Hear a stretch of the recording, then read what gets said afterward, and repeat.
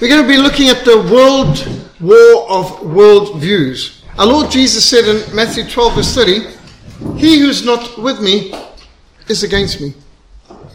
He who is not helping me gather scatters." Now, our worldviews are this basic set of presuppositions that we hold about reality. It determines our values, it determines our principles, it guides how we live. So any worldview, not just ours, needs to answer basic questions of life. And the first question is, what is reality? Philosophers have grappled with this through the ages, and some say reality is fire, water. Some have come out with all sorts of other ideas. And of course, to us, reality is God. What is our base of knowledge? Well, for some people, the base of knowledge is majority opinion, majority vote. It could be consensus. It might be that their base of knowledge is Das Kapital and the whole Marxist manifesto. It could be the Book of Mormon. I mean, what is your basis of knowledge? What is it that you're deriving your knowledge from? Number 3, how can you know what is right or wrong? Is what the Ayatollah or the Mahula, the Sheikh, the Imam says, is what the Quran says. Where do we get our determination of what's right or wrong? For the communists in China, it's the party, CCP. They determine what's right or wrong. Number 4, what is man? Are we mud and molecules and motion that became monkeys and became man? Are we evolved slime? Are we stardust? What is man? Is man reincarnated souls, some cosmic recycling of souls, as reincarnation wants to say? Is man basically good? Are we basically sinful? What is man? What happens to a person after death? Reincarnation, go to a better place. I mean, there's all sorts of things that people believe and have ideas of, or nothing, as those characters who said they were very intelligent in Colorado in the Simple Tools for Brain Surgery video. What is the meaning of history? Well, Karl Marx says dialectical materialism, economic determinism, the whole meaning of history is a battle over capital and over the means of production, and so he sees everything as economic.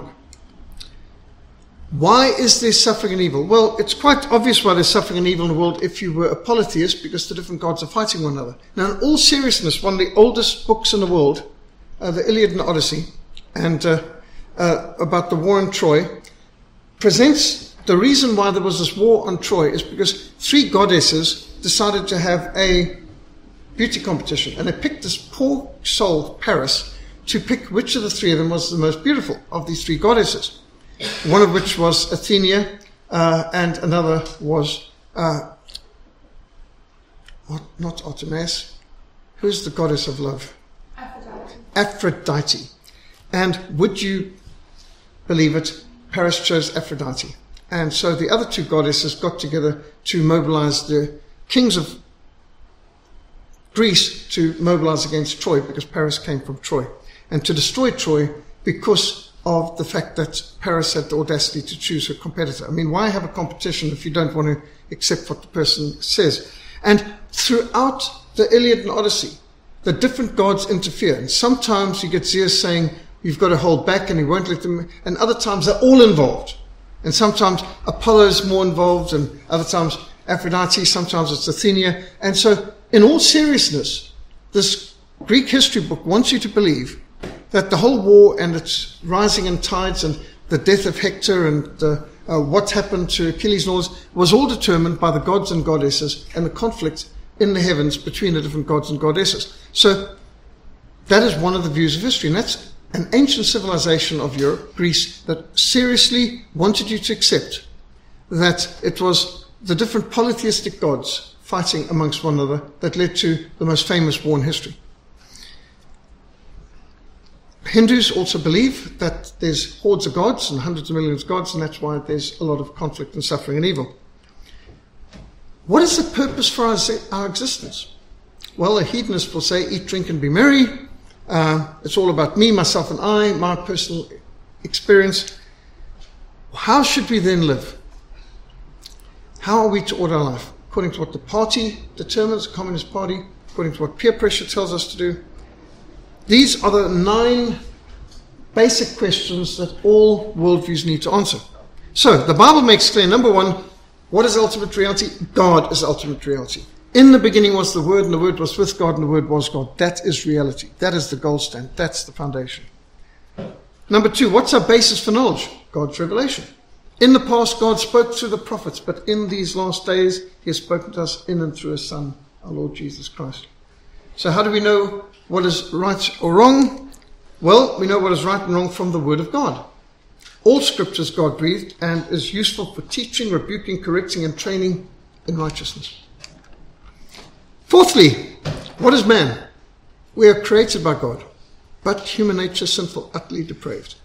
There is bad in the best of us. There's evil in the best of us because we've fallen. But there's good even the worst of us because we are created by God. Fallen creation. So when you understand what man is, you understand we're depraved. When we say total depravity, it doesn't mean we're all as bad as we could be. We could all be a lot worse. But for the grace of God and the mercy of God and the influence of the gospel has restrained evil. If we were born and brought up in some other times in history without the influence of the gospel, without the regenerating work of the Holy Spirit, who knows how bad we would be, but it would be a lot worse than we are. So when we say total depravity, we don't mean people are all as bad as they could be. What we mean is we're depraved, sin has affected, the fall has affected every part of us. Not just our inclinations and our attitudes, but our thinking, our reasoning, it's all been affected. So total depravity means man in his totality is affected by the fall into sin. So we are God's workmanship, created in Christ Jesus to do good works. We are created by God, but we also fall in creation. So this gives the duality, the balance, the conflict in human beings. And that's why you can get beauty and wonderful creativity from human beings. Handel's Messiah, Bach, all these tremendous musical and artistic depictions, and then you can see the cathedrals on. But then you can get absolutely mind-boggling evil as well, and sometimes for the same people. It's because none of us are exempt. We are fallen creation. Number 5, what happens after death? Well, after death, we shall face eternal judgment. We will either enjoy God's gracious rewards in heaven or endure just punishment in hell, because man is destined to die once and after this to face judgment. It is appointed unto man once to die and after this to face judgment. Number 6, what is the meaning of history?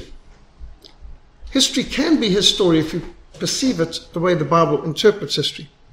God is sovereign over history. The Most High is sovereign over the kingdoms of men. He gives them to anyone he wishes. And throughout history, we see the principles we see in the books of Kings and Chronicles and Jeremiah, that God raises up nations and he judges them. And he raises up other nations and judges them. They're given an opportunity. And some kings are commended for doing good and for fighting idols and so on. And others are condemned because they tolerated idolatry or perversion, other evils and so on. So you can see in history, now that does not mean that you take that the good always win and the bad always lose. That is not true. No, not at all. Evil has often triumphed, but as God's judgment on the wicked. God sometimes lets the wicked triumph in order to judge the wickedness of the wicked. And that's why you can see some very, very evil people might have won different wars and so on in history. That doesn't mean it gets God's approval. Just as Habakkuk was complaining, Lord, how can you use the Babylonians to judge us? They're much worse than we are. And the response is, I will judge the Babylonians. But judgment begins with the house of God. So he used the Babylonians to judge the Israelites, not because the Babylonians were better. No, they were vastly worse. But he intended to judge them in time as well. But the first thing was to train his own people. Number 7. Why is there suffering and evil in the world? Suffering and evil is a result of man's rebellion against God since the fall. God created a good and perfect world without sin, without death, without suffering, without pain. Man rebelled against God, and as a result, there's suffering and there's evil in the world. That does not mean that everyone suffering deserves that suffering, but it's a composite of God's judgment on the world. So a person who suffers cancer is not necessarily to blame for getting cancer. In many cases not. I mean, they might have been chain smoking and gotten lung cancer as a result of bad choices. But mostly it's because we live in a sinful world, and it's a result of Adam and Eve's sin, And it's part of the complex of God's judgment upon mankind because of our sinful choices and nature. But there are, relatively speaking, good people who suffer because we're living in an evil world. Just as there are evil people benefiting from the inventions and the compassions of others who've been righteous. I mean, we might all be benefiting from inventions of electricity, at least when Ishcom lets us, and other things in medical science of the past. That doesn't mean everyone getting the benefits of the medicine and so on deserves it. It's grace, but then there's also times that we're all suffering economic downfalls and so on, even if we've got a high work ethic. So on earth we're judged as nations, but in eternity we're judged as individuals. So right now you might be a, relatively speaking, good person or righteous person living in a wicked society and suffering a lot of the consequences of that. You could be an extremely wicked, evil, debauched, satanic person enjoying the benefits of Christian civilization, which you don't deserve, but simply because those are the generations that built up the wonderful civilizations that we're all benefiting from. So don't be deceived. God cannot be mocked. What a man reaps, what a man sows, he will reap, or a man reaps what he sows. But sometimes we are benefiting from what other people sowed. Number 8, what is the purpose of our existence? To glorify God and to enjoy Him forever. Whatever you do, do it all for the glory of God.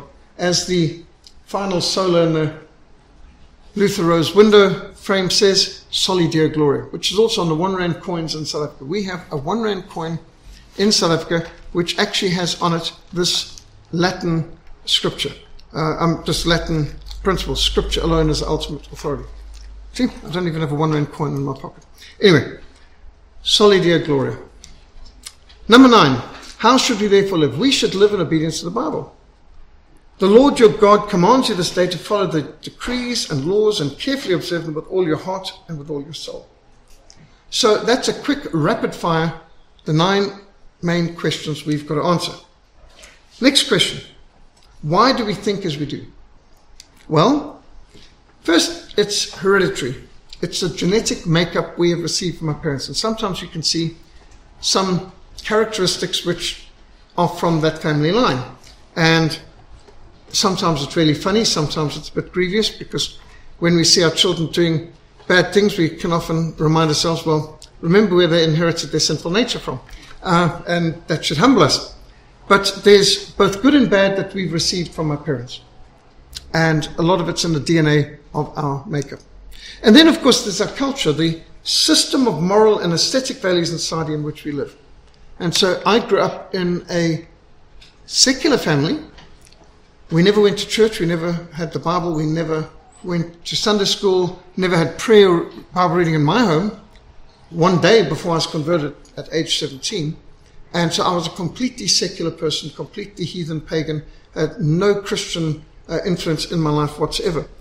Even though I went to schools where they sang hymns, so I knew many of the hymns off by heart, but not one spiritual concept had entered my mind whatsoever.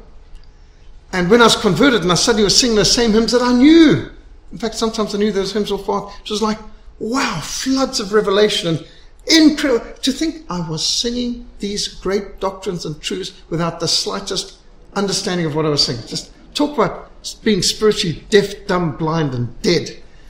So I understand regeneration, because in my life I was exposed to scripture reading and prayer and hymn singing at school, but nothing entered. I mean, it wasn't a concept, not a spiritual thought that entered my mind before I was born again on the 3rd of April 1977 at age 17. But my culture did influence me. My parents had a high work ethic. They taught me to be polite and respectful, and we went to concerts, and I heard great Strauss and Mozart, and that was aesthetically excellent in our upbringing. We played chess, we played Monopoly, we read lots of books, and I knew a whole lot of our culture, but I didn't perceive the Christian value of anything beforehand. But that, of course, affected me, and we're all affected by our culture. And then our family, the upbringing we received, the events and relationships in our family. My father was a hotel manager, which meant we moved a lot. I'd never really got to put down roots. When someone says, where's home? It's a little confusing, at least before I built my own home. And we were all over the place. And I went to 6 different schools, and that affects you. And my family affected me, because there I had a father who served all 6 years in the Second World War in the Royal Artillery, 8th Army, bombardier, and a mother who was a Lindemann. She was brought up in Berlin and during the 1,000 bomber raids. And so my grandfather fought in the Afrika Korps and my father fought in the 8th Army, and they were enemies, which made me wonder why. Why would my parents' families be on opposite sides in a brutal world war? And I remember meeting my grandfather, who was my mother's father. I could never meet my English grandparents ever. In fact, they were so hostile to my father's marriage, they would not even let my mother, who was pregnant at the time, through the gate of their home in England.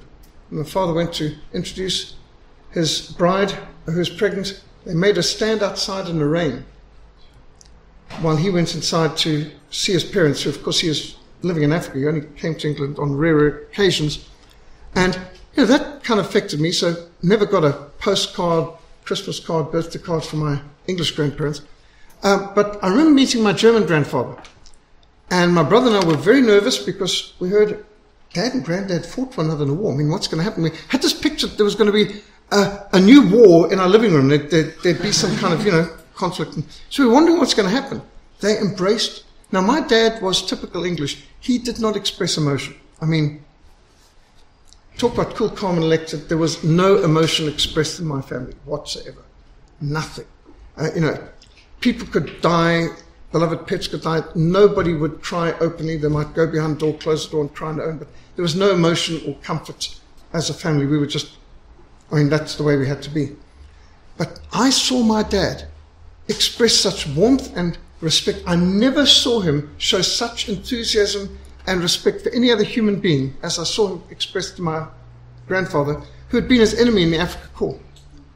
They talked about their Christmas truce and swapping ration packs and all this, and they'd been the same battle site like at El Alamein, and they remember the Christmas truce in 1941 and 42 in North Africa, and singing carols to one another and playing football together in no man's land. And my brother and I were just astounded because we never saw our dad like that. Never had we seen him show such respect for any other human being as he did for his former enemy. Strange things, but we all have weird families, and some strange things can happen. I remember meeting my sister, my 17 years older than me sister, who was born 1943. She was 40 years old and I was 23 at the time. But one day, a sister I never knew I had knocked on the front door. And happened to be my mother's birthday, just like a soap opera. And she had been trying to find her father. And wartime romance, my dad during the war, and he didn't know that he had this child, and she tracked him down at age 40. And interesting reactions. My mother wasn't thrilled. My dad was ecstatic to find he had another daughter. My other sister, who's 10 years older than me, she is delighted to have another sister. I was delighted to find I had another sister. My brother was furious. So, there you've got a family with all the different reactions possible. And, these things affect us. Your interesting family relationships, what goes on and so on. All of us have some weird family members out there. Sometimes we're the weird family member. National political developments. I was brought up in Rhodesia. We were sanctioned. We were under complete sanctions, not just from Britain, but America and around the world. Couldn't play in international sports. Our teachers carried machine guns. We traveled on roads endangered by landmines. When we went on school outings, you have to be alert for the landmines in the roads. You learned very early you don't switch on the light without first closing the curtains. You don't open the curtain without first switching off the lights. You don't go out the front door without switching off the lights behind you. You never frame yourself against light. You could be a target, especially on the farms. When you're visiting farms, it was like that. And you can imagine growing up amidst landmines, ambushes, terrorist attacks, weapons everywhere, mummies pushing prams in the shops with a submachine gun over the shoulder or a revolver in the hip. That was normal. Didn't look strange to me. Your national situation of your country, the crisis your country's gone through at times, that'll affect you. For my mother, she grew up from age 6 with 1,000 bomber raids, flattening Berlin, incinerating, dismembering friends, family, seeing whole suburbs turned into disastrous areas. The first black man my mother ever saw was a Canadian soldier who was on top of her with a bayonet to her throat, threatening her at age 12. So you can imagine all the kinds of family upbringings, these affect you. Your education affects you. Not just your formal education in the classroom, but your informal education at home. You're affected by your entertainment, the music you listen to, the films you watch, the books you read, the things you do. This definitely affects you. And I read a lot of books. And I had a father who so loved films, he won the BBC National Championship on interviewing about films. You know, who was the scriptwriter of the 1926 remake of? And he would know it. And he did the same thing in Rhodesia. It was called The Generation Gap. And he won nationally on TV because he just knew all the films. In fact, he knew many of the actors. He's just extraordinary. He had been a catering manager at the American Embassy in London one stage, and he had been a catering manager in the Victoria Falls Hotel. He had, in fact, catered for the royal family in 1947 during the royal tour. And so I grew up hearing a lot about films and the actors and so on. And I read hordes and hordes and hordes of books. And that affects you. Your relationships affect you. Now, I can't point to friendships as when I grew up. My children are quite puzzled by this because they all had friends. I didn't have one single human friend growing up. Not one. I had lots of furry friends, lots of animal friends, lion, leopard, baby, bush baby, you know. So I had animal friends, but I never had human friends. Until I was converted at age 17, then I actually had to interact with human beings, which was not as satisfying as interacting with animals, who are a lot more reasonable. My wife got that sign which is outside my office door. The more I learn about people, the more I love my cats. Which she said I'm a social retard and shouldn't be allowed to interact with human beings and so on. But somehow she had the patience for me. But, I'm not a people person, in case anyone hadn't noticed. My daughter's a people person. She can interact with people and be nice and polite. And that was a great thing. My wife and I, we were a team because she actually liked people and she would be polite and friendly and could interact with them. And as a result, they'd tolerate me more and listen to my teaching because, in fact, I think many people came not to hear the teaching, but for Lenora's cooking. I mean, her cooking was so great and she's such a nice person. And in that way, I was able to teach more people. So that, you can get a balance that way. So relationships. I know that I've been affected by my relationships or lack of them. My main human relationships growing up was battling bullies. Bullies at school. Staggering. Like full-time battling bullies, part-time academic study. But my interactions with lions really affected me. I mean, I think lions are the greatest creatures on earth. Love lions. I think they're just magnificent. And once you've had a lion as a friend, it sort of spoils you. I mean, they're the ultimate pets. And I like all cats, but let's face it, they're the king. And then, of course, I shouldn't skip on this too quickly. Your choice of marriage partner is, after your conversion, your single most important decision you can make. I've seen people destroyed by bad decisions there, and people whose ministry's been multiplied and whose work's been made by the right decision. So God gives the best to those who leave the choice to him. Don't rush important decisions like that. And don't ignore the advice of people who know you better, like parents and so on. Of course, if your parents aren't Christians, then you've got to be a little bit more cautious because sometimes they would be against a good, godly choice.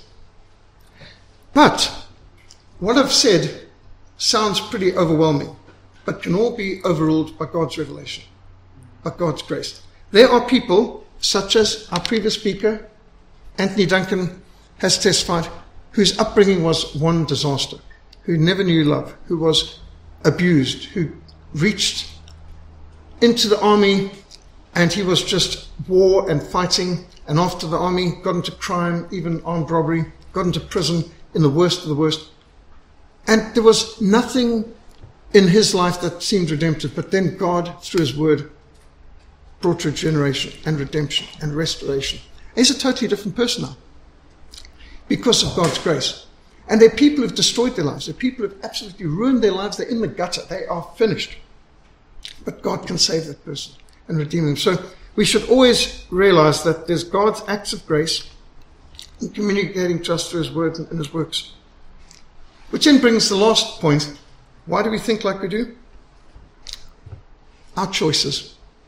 Choices of friends, choice of media, choice of music, choice of books, choices of what websites visit, choices of what to do with your time, or lack of choices, which to choose not to is also to choose. I mean, that's also a choice. It's a bad choice, but let's be clear. Everything happens for a reason. Have you heard people say that? Everything happens for a reason. Sometimes the reason is you make bad choices and you're stupid. I mean, that's now I'm quoting John Wayne. John Wayne says, life is tough. It's a lot tougher if you're stupid. I mean, okay, that's John Wayne logic. But the fact is, if somebody comes up with everything happens for a reason, you could say, yes, and the reason could be you just made very bad choices. And it's true. Basically, you can summarize like this. I mean, I know everything good in my life has been the result of God's grace. Everything bad in my life has been bad choices I made. I mean, it's that simple. God gets the glory and we get the blame, and that normally sums up most of the situations accurately. So, what are some of the humanist worldviews you have to deal with? Well, one is rationalism. Sounds good. Seeks to discover the structure of reality, but not guided by human reason based on God's revelation, but based on human reason alone. That's bad. That's ignoring God's revelation. There's empiricism, which says reason alone is not sufficient. You've got to base your reason only on information provided by your senses. If you can't see it, if you can't touch it, it doesn't exist. Well, you can't see and touch love or music, peace, joy. I mean, there's a lot of very real, important things in life that you can't see and touch using empirical evidence. Appreciation of art and beauty. Then there's existentialism. This is probably the single most influential ideology that affects us all. This is the ideology of Hollywood. This is behind the wish upon a star, follow your heart, that kind of garbage that you get from Hollywood ad nauseum. Existentialism is don't worry about history, don't worry about the future, don't worry about others. The only thing that really matters is me, myself, and I. The new Trinity. Just me, myself, and I. That's existentialism. That is the philosophy of most of Hollywood. That's the philosophy of a lot of the universities today. Existentialism. Selfish and experience-orientated. And agnosticism, impossible to settle the primary questions of life because of the limitations of human nature. Agnosticism means don't know. And it's negation of knowledge. Another word for agnostic would be ignoramus. And that's not being insulting. That's literally, it's the Greek for agnosticism, ignoramus, don't know.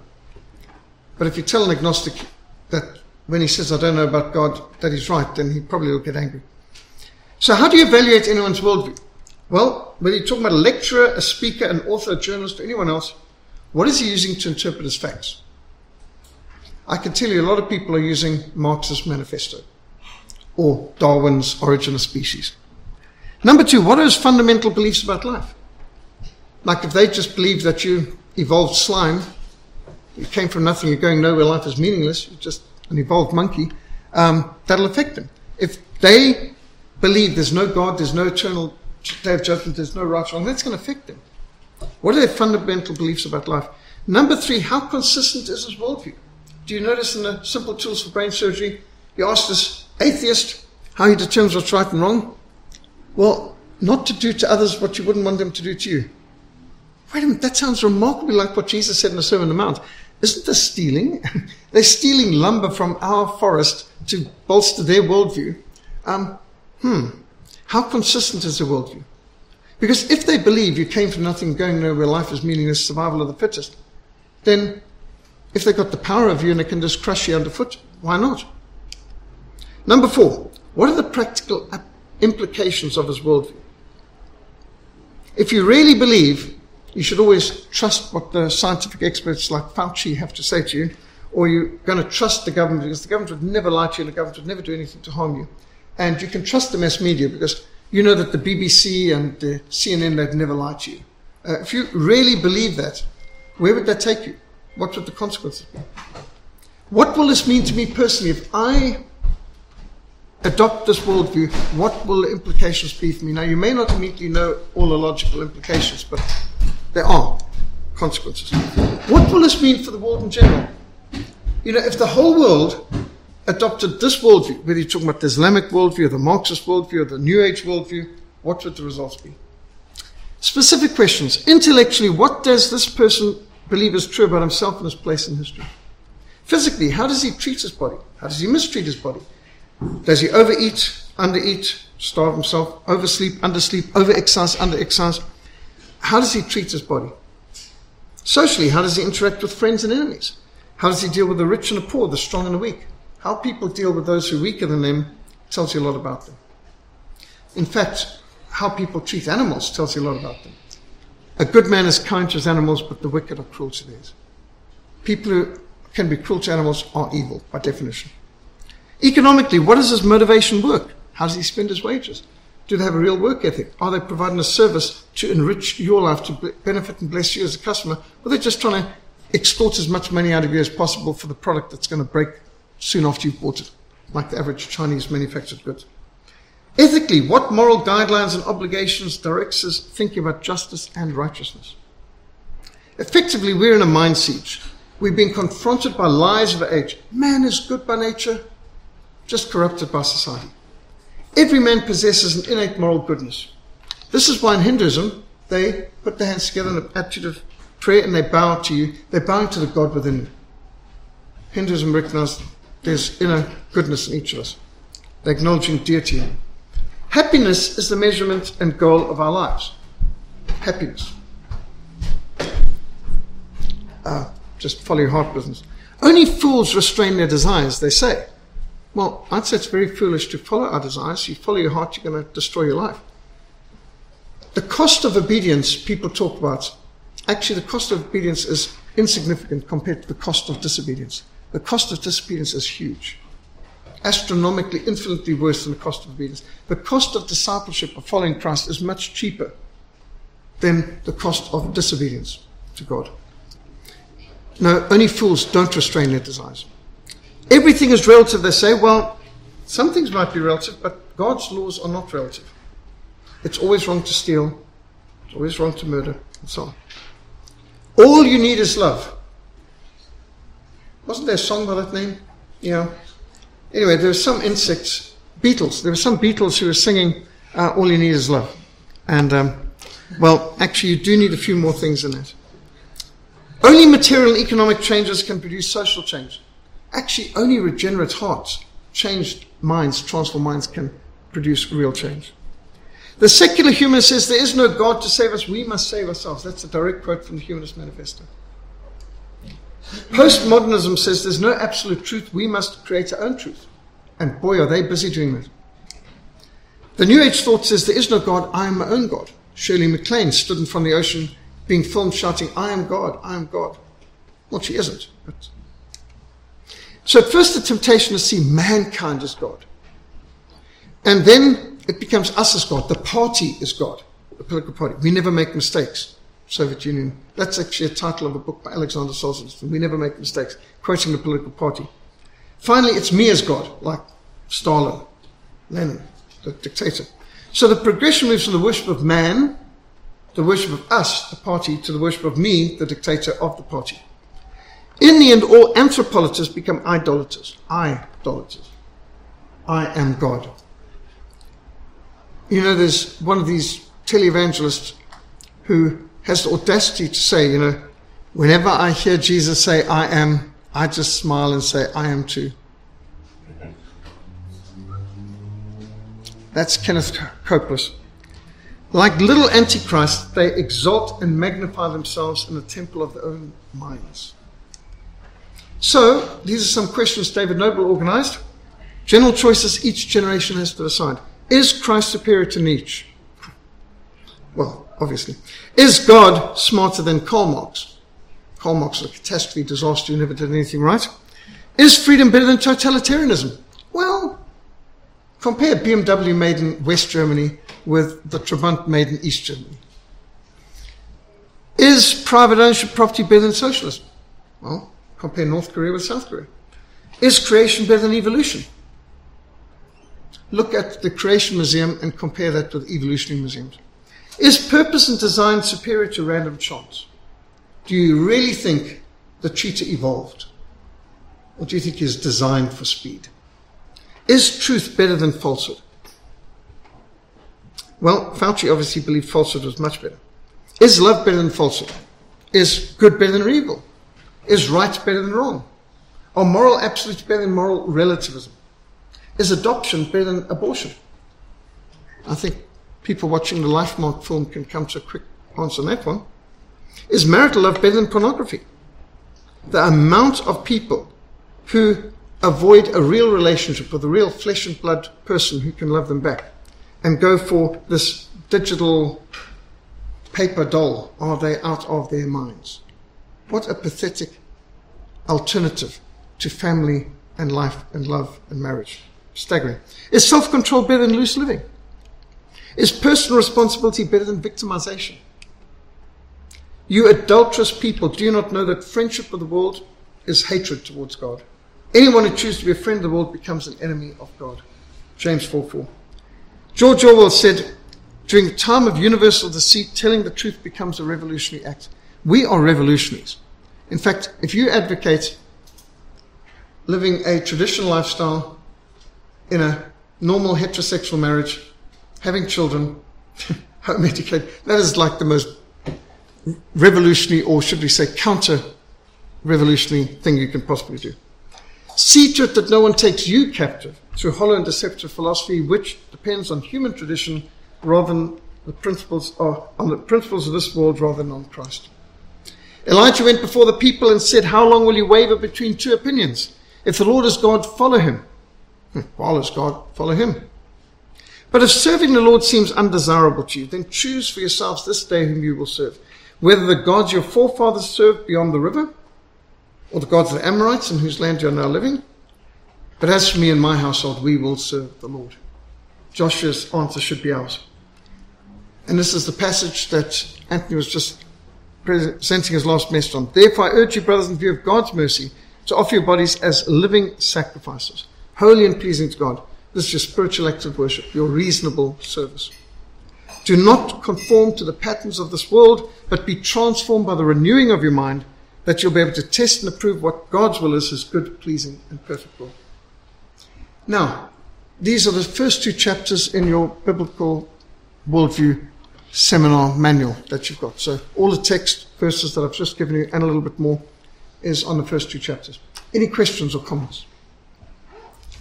Or complaints or criticisms? Contradictions? Yes. I just like the part where, like, even if you go back in time, most of the countries acknowledge that there was a God. Like, and now if you look at today, most of the countries say there's no God. Like, not at all.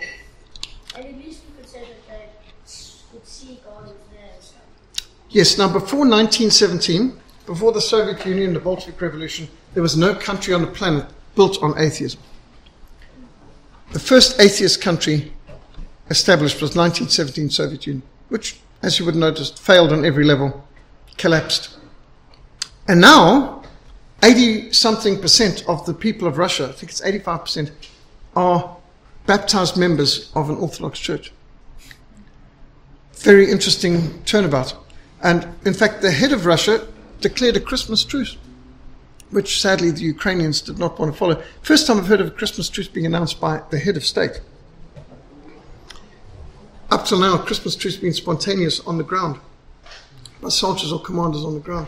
But interesting that Russia's moved to that point, where they're no longer demolishing churches, but building churches and paying for churches to rebuild, because the Soviet Union destroyed 50,000 church buildings. And now, as part of the restitution, they're now printing Bibles and putting them in hotel rooms. The Russian government's printing Bibles, and they're paying for it. And they've got laws against pornography and laws discouraging abortion, and they have movements to encourage people to have large families. And there's a lot of things going on in Russia today that counter what the West's doing. Makes you wonder if the hatred of Russia is not because they used to be communist, but maybe because they're not communist anymore. And that they actually have time for Christianity, which is anathema to some people. Other comments, observations? Ryan? Towards the beginning of your presentation, you mentioned a connection between our understanding of history and our worldview. Could you please explain how a linear versus circular understanding of history affects our worldview? Yes, so most of the world, especially the Eastern religions, believe in a circular view of history. Everything that has happened before and will happen again, and so on and so forth. And that's reincarnation. And you'll see countries like South Korea have got, in fact, the Buddhist and Taoist model in it. Well, and of course, Hindu flag of India has also got reincarnation, samsara wheel in it. So, the circular view of history is nothing new. Everything just happened before. But the biblical view is linear. At one point in history, God created the world. At one point, he sent the flood. At one point, he sent our Lord Jesus Christ. At one point, he rose from the dead. He's ascended to heaven. At another point, he's coming again to judge the living dead. We've got a view that's linear. Only one life. It'll soon be past. Only what's done for Christ will last. It's appointed a man wants to die, and after that, the judgment. So we have a linear view of history. And this means that time is precious, valuable. You may not get this opportunity a second time. And so everything is unique. Whereas the Eastern religions, if I don't get it right in this lifetime, I've got a few other reincarnations to sort this out. So you don't get the same sense of urgency as you get in the Christian linear worldview. So I think it's super important to have that. And sadly, some Christians have fallen into the cyclical view, which is actually Eastern paganism. Good. Other comments? Cameron? Just like if an evolutionist is like preaching about stuff and how like there's no purpose in life, then all we need to do is just ask them, so why are you preaching?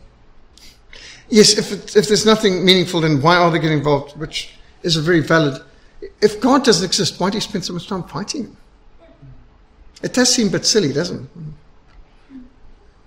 I mean, I don't spend my time fighting against Krishna or Brahma or Kali because I don't think they exist at all.